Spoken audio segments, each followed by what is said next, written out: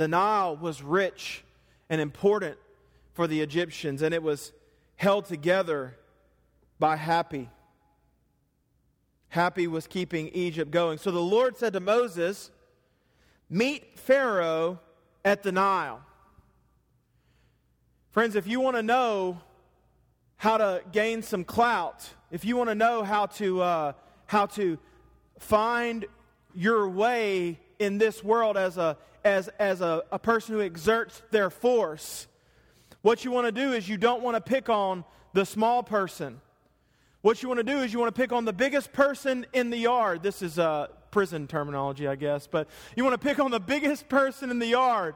And you want to go find that person. And you want to go, just pound on them.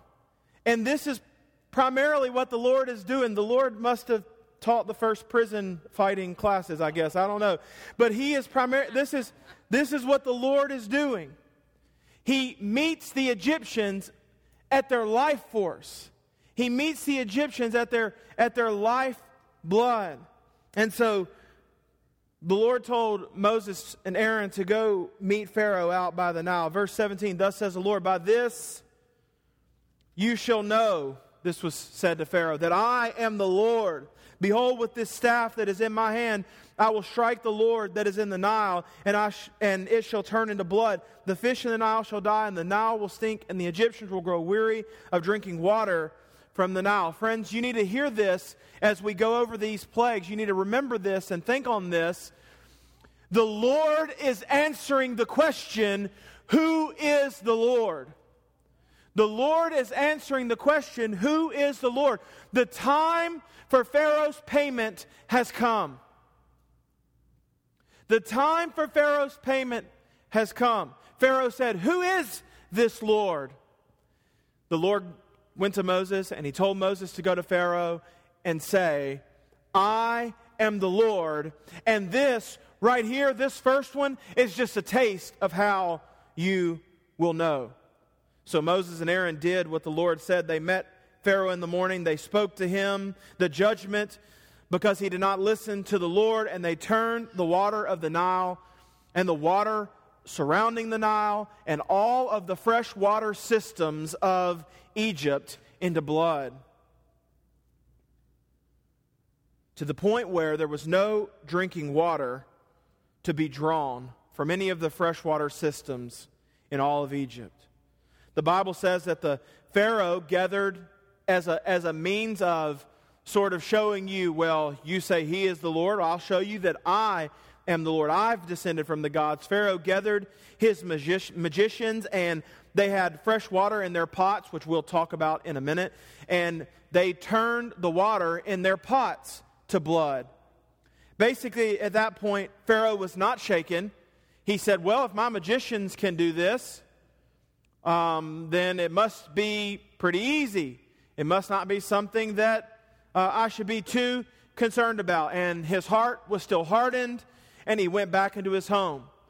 The waters of the fresh water of Egypt lasted this way for 7 days.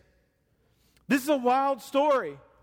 The plagues of God in the story of the book of Exodus, they're wild. They're fantastic. But we must believe them. We must hold them as literal, and we must hold them as historical, and we must hold them as true. This is the first plague of the God of Israel against the gods of Egypt. What we find here, friends, is that God is just beginning. And that as we go along, that the level of the plagues will increase to the point that Pharaoh will finally relent. He will finally let the people of God go. I have some practical application that I want to point to you today, but I do want to talk about 3 difficulties, because it's often that sometimes I'll leave the difficulties of the text, I'll just allude to them, and then I'll leave them for missional community gathering. And you can talk about these in MC, but I also want to talk about them with you today because I want to sort of help address these. And the first is this. It's difficult, and I've already alluded to this a little bit, but did this actually happen historically and literally? is, did this actually happen historically and literally? This is a point of contention for people. This is a point of difficulty. And the short answer to this is yes. This absolutely happened historically, and this is a literal historical event in history. There will be people who will try to explain away this event in a historical sense or even a literal sense. There will be some people who just simply say, well, this is just a way of God symbolizing His power or some other abstract Christian thought, which I reject wholesale. This is not what the patriarchs thought. This is not what the New Testament saints thought. This is not what other Christian early church theologians thought. We see in Psalm 78, He turned the rivers into blood. They could not drink from the streams. That's also echoed in Psalm 105. This is an allusion to the Nile turning into blood. There was a manuscript that was written around the time of Exodus that alludes to this. The river is blood. If one drinks of it, one reacts and thirsts for water. There's also a reference in Revelation to judgment coming by blood being poured out into the waters.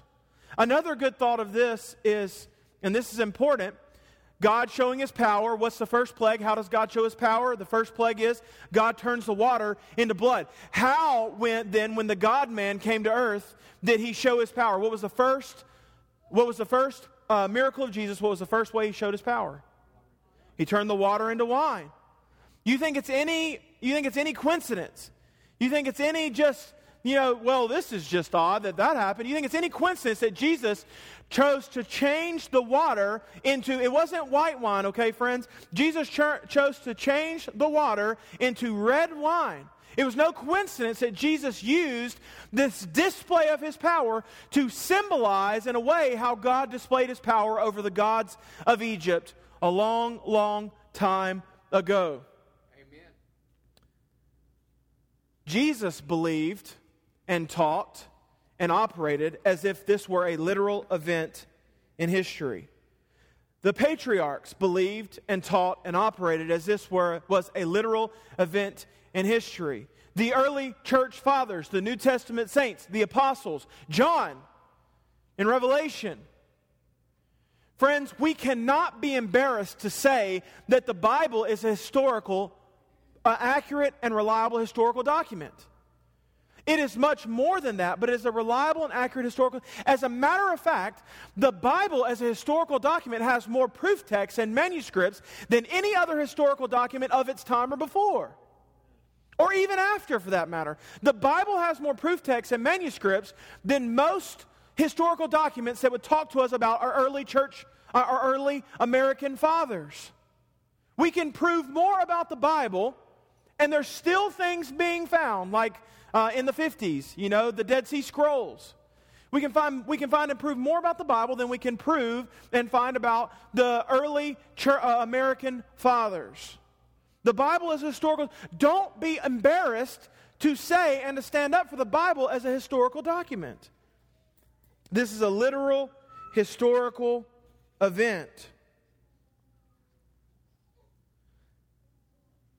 So, excuse me, I lost my place. Okay, here we go. Beyond all of that, what I just said, the Bible itself attests by its language that this was a literal transformation. Verse 20 says the water changed, or it turned into. The Hebrew word is hafak, which literally means transformed.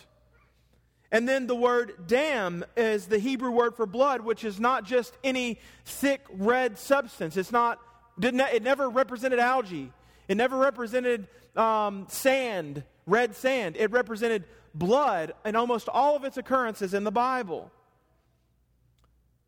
Remember, the Bible is a historic and accurate document. Some may want to say, they may take it as a literal they may take it as a historical event, but not take it as a literal event. Some may say that the waters did not literally turn to blood. They may deny the literal aspect but hold to historical. People may say, well, the water didn't literally turn to blood. What happened was, there was a large rain, a flood, and red soil came down the Nile, or maybe it was some red algae that popped up at that time and made the waters unlivable for the fish and undrinkable for the animals and for humans. Now, I hold to both the historical and the literal interpretation, but even if you hold to that interpretation instead of what the Bible literally says, isn't it amazing that the God who controls the waters brought red algae just at the time that Moses struck the waters of the Nile with his rod? Isn't that amazing? Isn't it amazing that God brought the floods that brought the red sand to right in front of Pharaoh, that made the waters undrinkable, that made the fish die? It's amazing.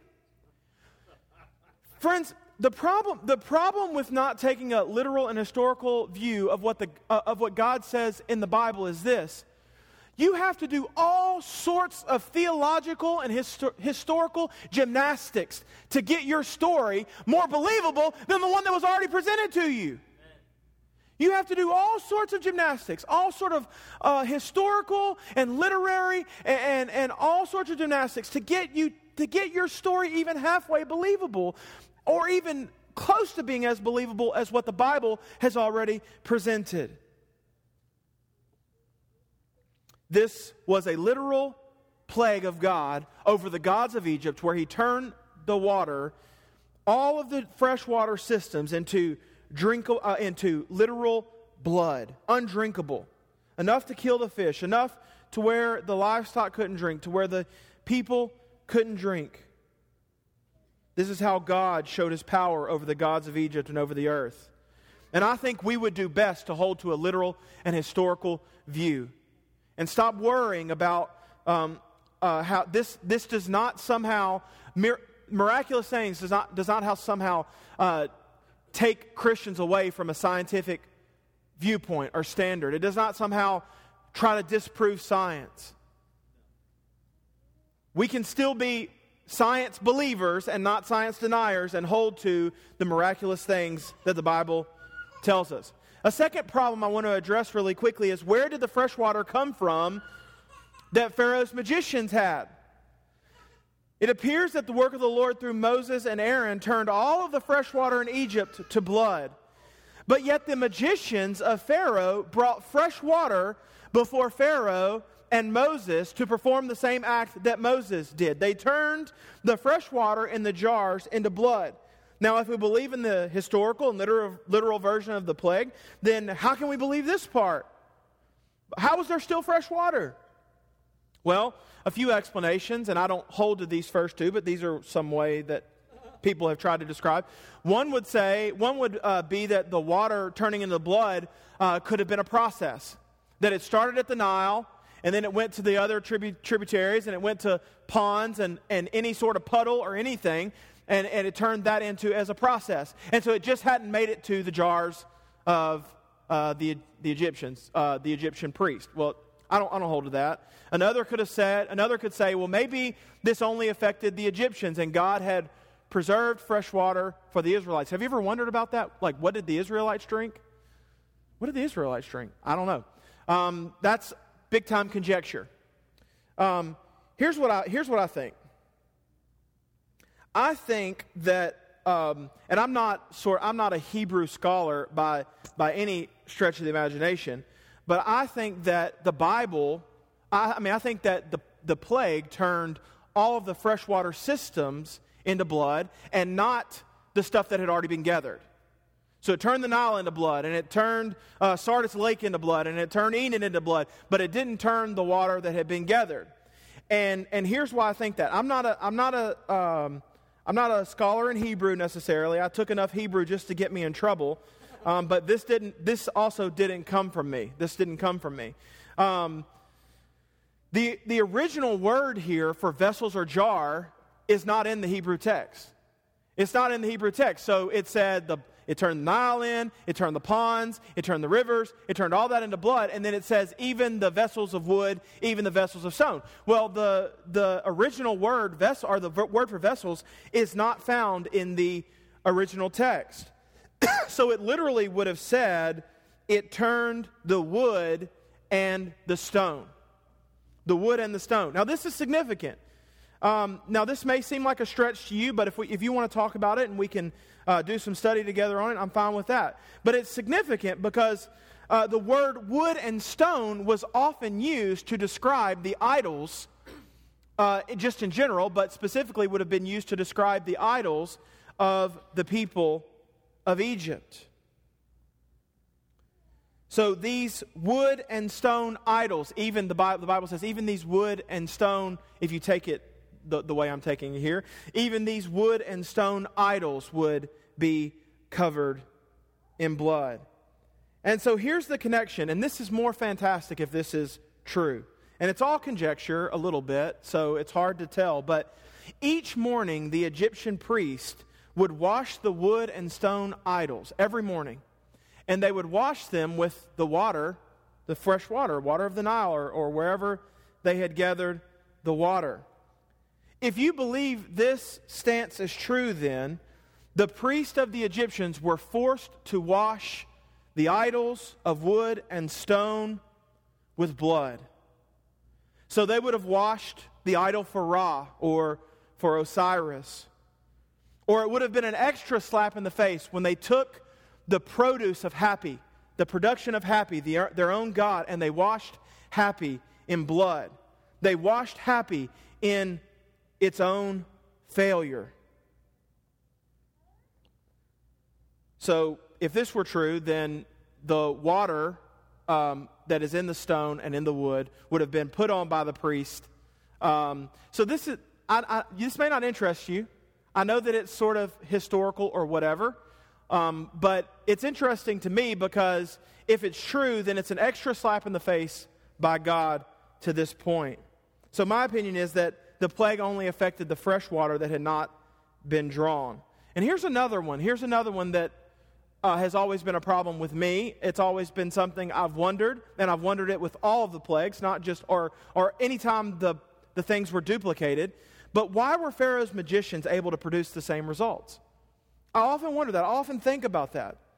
I often think, okay, God, that's powerful. If you can turn the water into blood, that's awesome. Now, how are these dudes doing it? So as a young man, I often wondered how these magicians kept popping up and imitating what Moses was doing. Wasn't the whole purpose of God doing these acts to show his power? To show that he was the one to be worshipped. He was the one to be feared.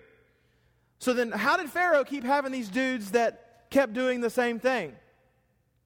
Now I want to point out something to you about this act, and it will also sort of lead to our first point of application. The magicians, in every instance, could only imitate what God was doing through Moses, and they could not remedy it. This is important. What happened when Aaron threw down his staff? It turned into a cobra. It turned into a serpent. They threw down their staffs, and they turned into serpents. They just imitated what God had already done through Moses. And the more powerful serpent swallowed up the other serpents. Moses turns the water into blood through the power of God, and the magicians of Pharaoh turned the water into blood through the power, through the water in the jar to the power of blood. They were able to imitate, but their imitation, especially in this instance, only compounded the problem instead of fixing it.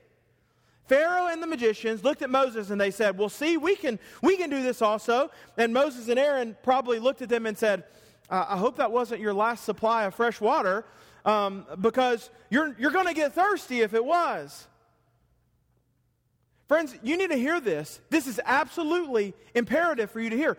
There is real satanic and real evil power that is operating in this world. And it is powerful.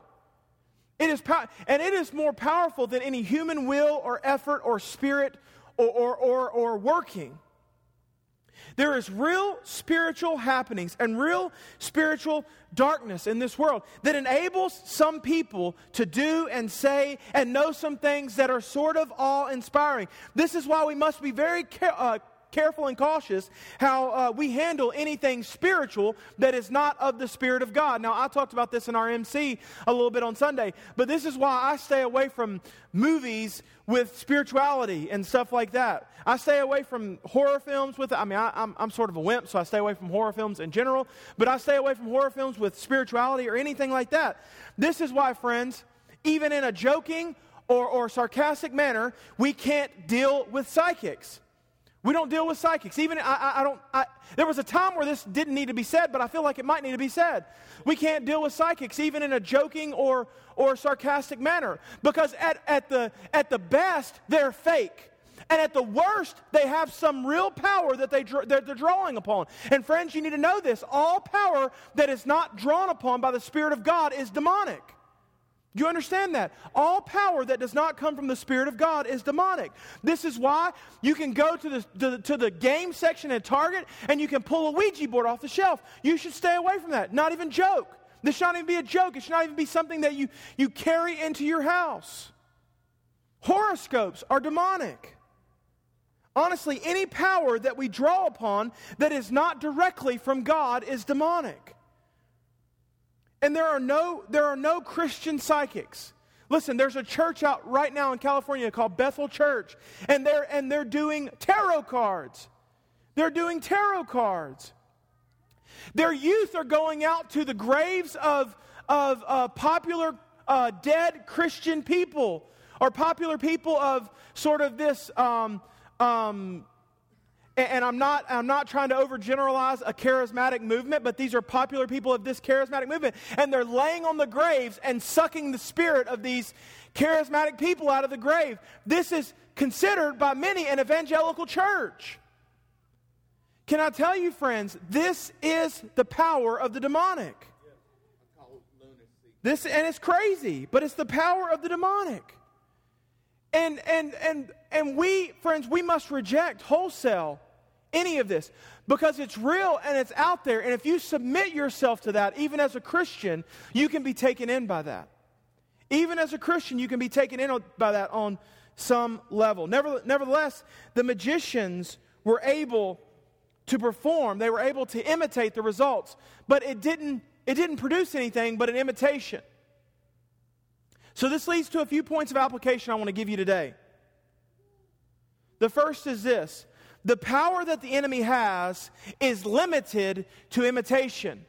And ultimately, it's self-defeating. The power that the enemy has is limited to imitation. Even when it seems like Pharaoh had a small victory. After all, it was large enough to convince him that he didn't need to worry about what Moses had just done.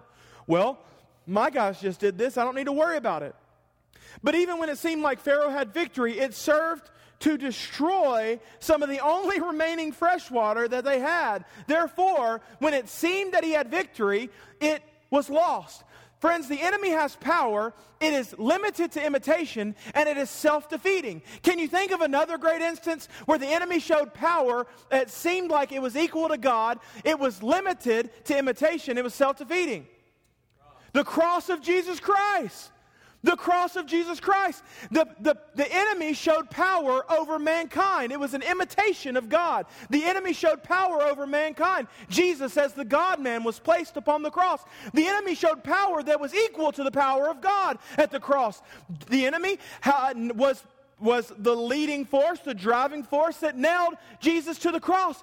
Jesus died on the cross. The enemy probably thought at that point he had his greatest victory. He probably thought he had his victory over God and man. And after 3 days, Jesus rose to prove that the enemy's power was limited to imitation, and it was ultimately self-defeating.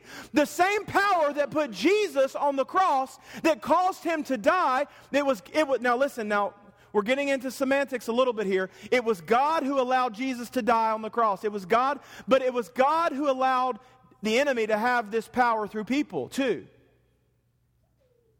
But the same power, or a similar power that put Jesus to the cross that killed him, was the same power that withheld the wrath of God for mankind and gave salvation to all who would believe. The enemy's power is limited to imitation, and it's ultimately self-defeating. Friends, you will often have times where you are down and defeated. Often it will be self-inflicted, or it might be just a life experience just like everyone else has.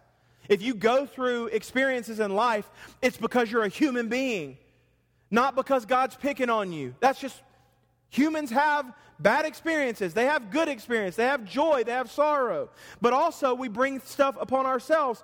But many times over the course of our lives, there will be times where we are under attack. We're under attack by the enemy. But friends, you need to understand the enemy's power is limited and it cannot destroy you. The best he can do is imitate. Listen, and this is important. If God gives you something to celebrate and to return glory to Him, the enemy will give you a reason to be prideful and to withhold the glory, to keep the glory. If God gives you a reason to be successful in a true and honest way in this world, the enemy will give you a reason to be successful in a deceitful and unethical way. All that he can do is imitate. All that he can do is bastardize the way that God does things. Another way we see this imitation is the way we view our dependency on God, or the way we cling to other things. Remember, the enemy can only duplicate the results of God, but what God can do is actually solve our problems. The enemy can supply you with alcohol or pills or other things when you're anxious or when you're depressed or when you need relief. But God can solve your anxiousness, your anxiety, your depression. God can give you relief. Now, listen, I'm not saying that there aren't times where prescribed medications are helpful. Please, you've heard me say this a million times, so don't stop on that.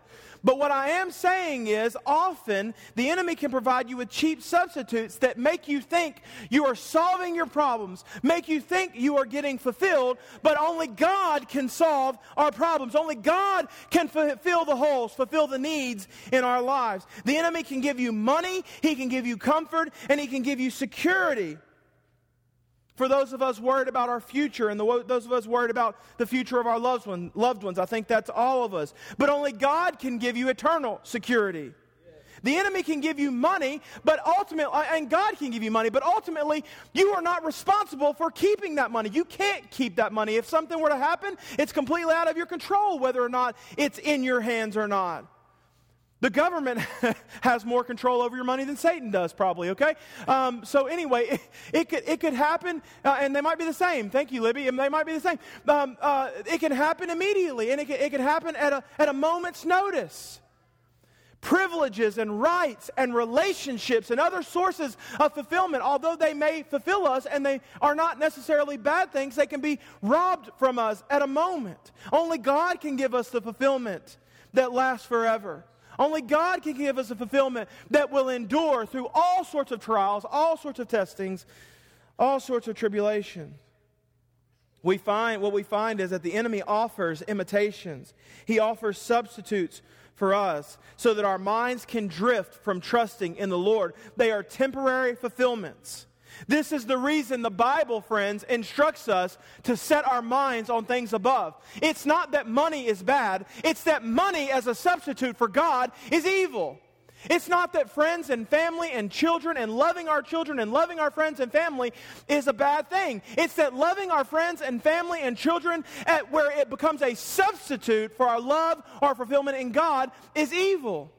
These are all cheap substitutes. It's not that comfort and security, it's not that peace, it's not that any of these things are evil, but it's that supplanting those things in the throne room of God is idolatry.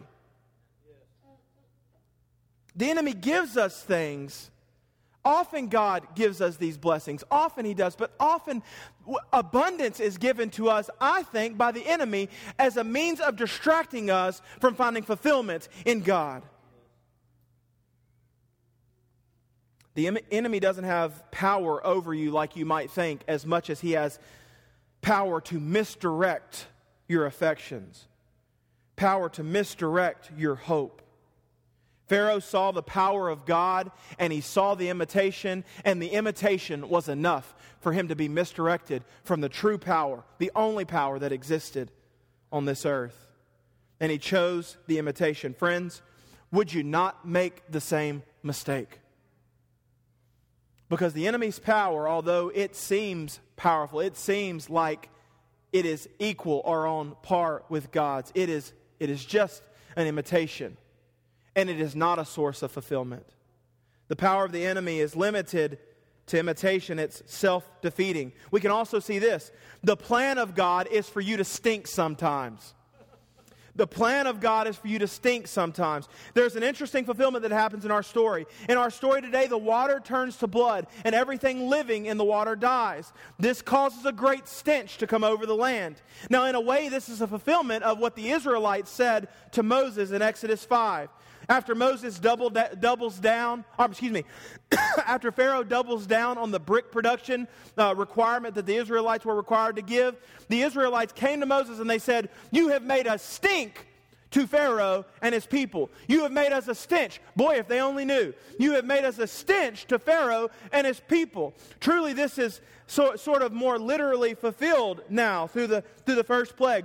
The Israelites would have been viewed as the root cause of the stench, and now there is a literal stench that comes over the land, and the Israelites are really the cause. You think Pharaoh would have looked at God who's in the heavens and said, "Whoa, God did this"? No, he'd have said, "These darn Israelites did this. They are a stench to me."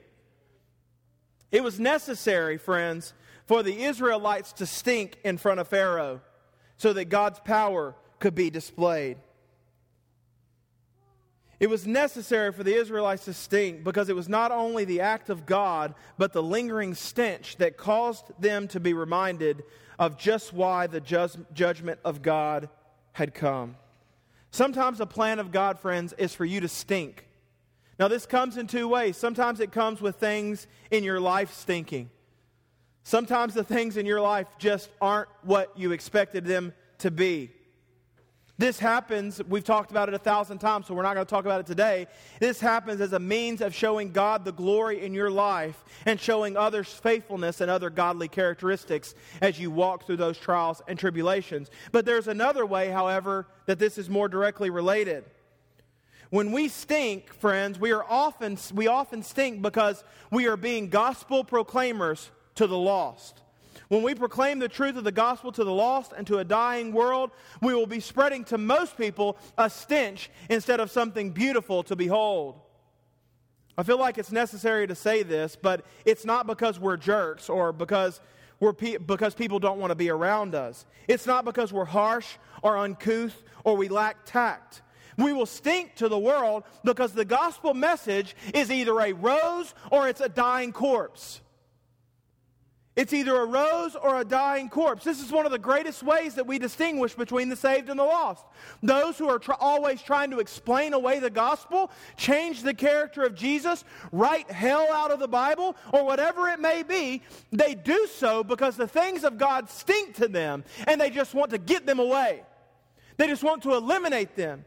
They want to wipe them away. Instead of seeing the truth of the gospel as a sweet, smelling aroma, they see the truth of the gospel as a corpse. And the only way to fix this is to remove the stench. You can see this in mainstream Christian culture.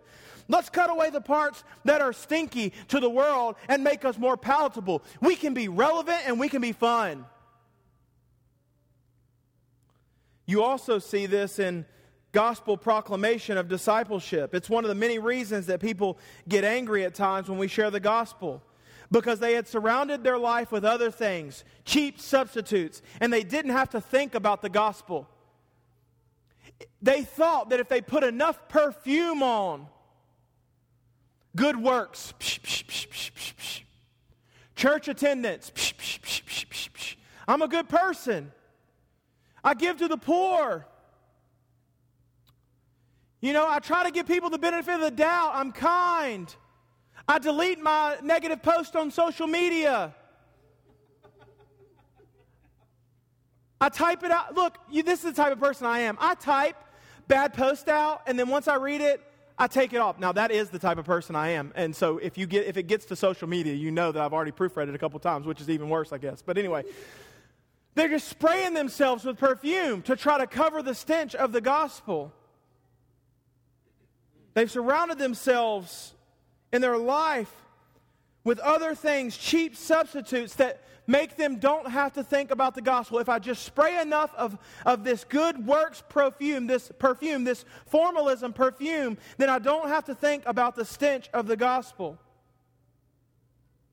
Whenever they got down or had a problem, if it wasn't good works, they could take another drink or take another pill. They could meditate or listen to psychobabble. and you come and you offer them the gospel, and if they don't repent and believe, then they still have to deal with the stench of the gospel. The stench that everything they are trusting in for fulfillment is a cheap imitation of Christ. I've had people I've discipled or tried to influence get mad at me, separate themselves from me, or berate me or talk badly about me to other people because I have spoken truth into their lives. Now, sometimes I was that jerk, and it's probably a little justified, but many times I've spoken truth in love with a sort of a seasoned with salt sort of way. The gospel has a stench to them. But I've also had some of those people who have repented and believed the gospel and pursued reconciliation and pursued friendship. Because, friends, one way that you know if the gospel is true and if the gospel is real in someone's life is if they don't try to explain it away and they love it for what it is and they cherish it for what it is. And it's a sweet-smelling aroma to them as opposed to a stench that needs to be explained away to the world. Friends, oftentimes, as a believer, it's going to be necessary that you stink to some people. Because you're going to have to say some hard truths that unless a person belongs to Jesus, they will never believe and they will see as disgusting. I would challenge you to stink a little. But don't do it because you're a jerk. And don't do it because you lack couth or you lack tact. Let your words be seasoned with salt and be an aroma. Because when you're an aroma, to some it's going to be a sweet-smelling aroma that is salvation unto salvation. At least be an aroma for those people. And then there's this last thing, and we'll go through it quickly, I promise. Friends, sometimes we got to stink a little bit, and our idols will always let us down. How do you think the Egyptians felt as they dug holes alongside of the Nile for fresh water? You think they lost faith and happy? What about the Egyptian priests who were responsible for organizing worship? Can you imagine them sort of like the image we have in the story of Elijah and the prophets of Baal? They're dancing around the idols and they're cutting themselves and they're screaming till their voice is gone. Wake up! They're trying to wake up happy. They're trying to wake up the gods. Do you see what's happening down here? Change it. Fix it. They had trusted in happy to get them this far, but what they had found was that happy was never there and was never the source of life. Friends, can I warn you of something? The idols we have in our lives are the same way. What actual security, listen to me, what actual security does working your life away to fill your bank account give you? What tangible security does it give you? To know that it could all be gone tomorrow. What tangible security does it give you to train your kids up to be the best sports players or the best student or the best musician? What tangible security that it gives you does it give you that they will be successful, objectively successful in life? Now again, you're going to have to use some wisdom here and understand, I'm not saying these things are inherently wrong.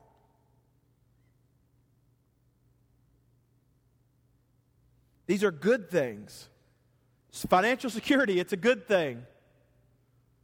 You know, your children having interest in loving things, not apart from God, but because of God, those are good things. But we can turn good things into bad things quickly, expecting them to be the best at everything, living our life vicariously through our children or many other ways. Our children are a good thing, but we can turn them into idols. Marriages, dating relationships, friendships, they're all good things. But when we have all of our dependency, all of our hope, and all of our trust, they become idols. We can turn rest and sort of things, self-interest, we can turn those things, those are good things. We can turn those quickly into idols when that becomes our pursuit. Friends, I want to tell you, there's a lot of people, there are people in this room, there are people in our church, I, myself included, who have self-interest as an idol in their life. Who pursue self-interest is not necessarily bad. The Bible says, love others like you love yourself. So there's an expectation from the Lord that you're going to love yourself. So self-interest is not a bad thing. But self-interest as a primary pursuit, where you pursue it more than the Lord, where that's all you can think about, when you give all your heart to it, it's an idol. Even the church we attend, our theology, the desires for spiritual manifestations of God, these all can be cheap imitations of what truth is, and they will eventually let us down. Our jobs will eventually let us down. Our children or significant others, they'll let us down. Our church, the people on our theological team, our side, will let us down. We will not receive gifts or strength in areas that we thought we should have. We will soon find out what of these things are idols in our lives. And if they're idols, that we really couldn't function or go on without them. But it doesn't have to be this way. We can work hard to the glory of the Lord in our job that doesn't require us to make an idol out of it. We can love and cherish our family and our loved ones in a biblical way that doesn't require us to make an idol out of it. We can transfer our trust from all of these things, as means of our primary trust, and trust in the Lord. Friends, I want to tell you, you must surrender and trust the Lord, because your idols, whether you know that they're idols or not, will let you down 100% of the time. I want to ask you this question, and we'll end with this today. If the story of the Nile River and the freshwater systems of Egypt turning into blood is true, and if the God of the Bible is the one that did it, are you reconciled then with the God of the plagues? Are you reconciled with the God of the plagues? The God who turned the water into blood. Are you reconciled? Because if you're not, friends, it should be a fearful thing in your life to live in an unreconciled manner with that God. The God who sent His Son to this earth. The God-man, Jesus Christ, who lived a perfect life, who was nailed to a cross, who was buried, who was dead and buried, and who rose again after the third day by His own power to to turn the wrath of God from man to Him and to save sinners. If you're not reconciled to that God, you should be in great fear on a daily basis. You should be in great worry. You should not be able to let these cheap imitations sustain you without worrying that there is a greater power yet to come. And that's what we're going to see through the rest of Exodus. There is a greater power yet to come, even in the water into blood. Because here's the deal. The water in the blood lasted 7 days. It lasted 7 days. From what we know of it, only fish died. The humans probably lived. It wasn't a mass scale of killing by God. It was a small scale warning. It was a means of grace to Pharaoh and all of the Egyptians that the judgment of God is coming. Friends, you need to be wary.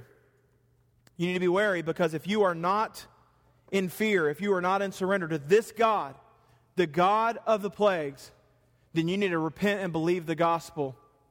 You need to repent and trust in His power. You need to lay aside your idols and trust in this God. Would you pray with me?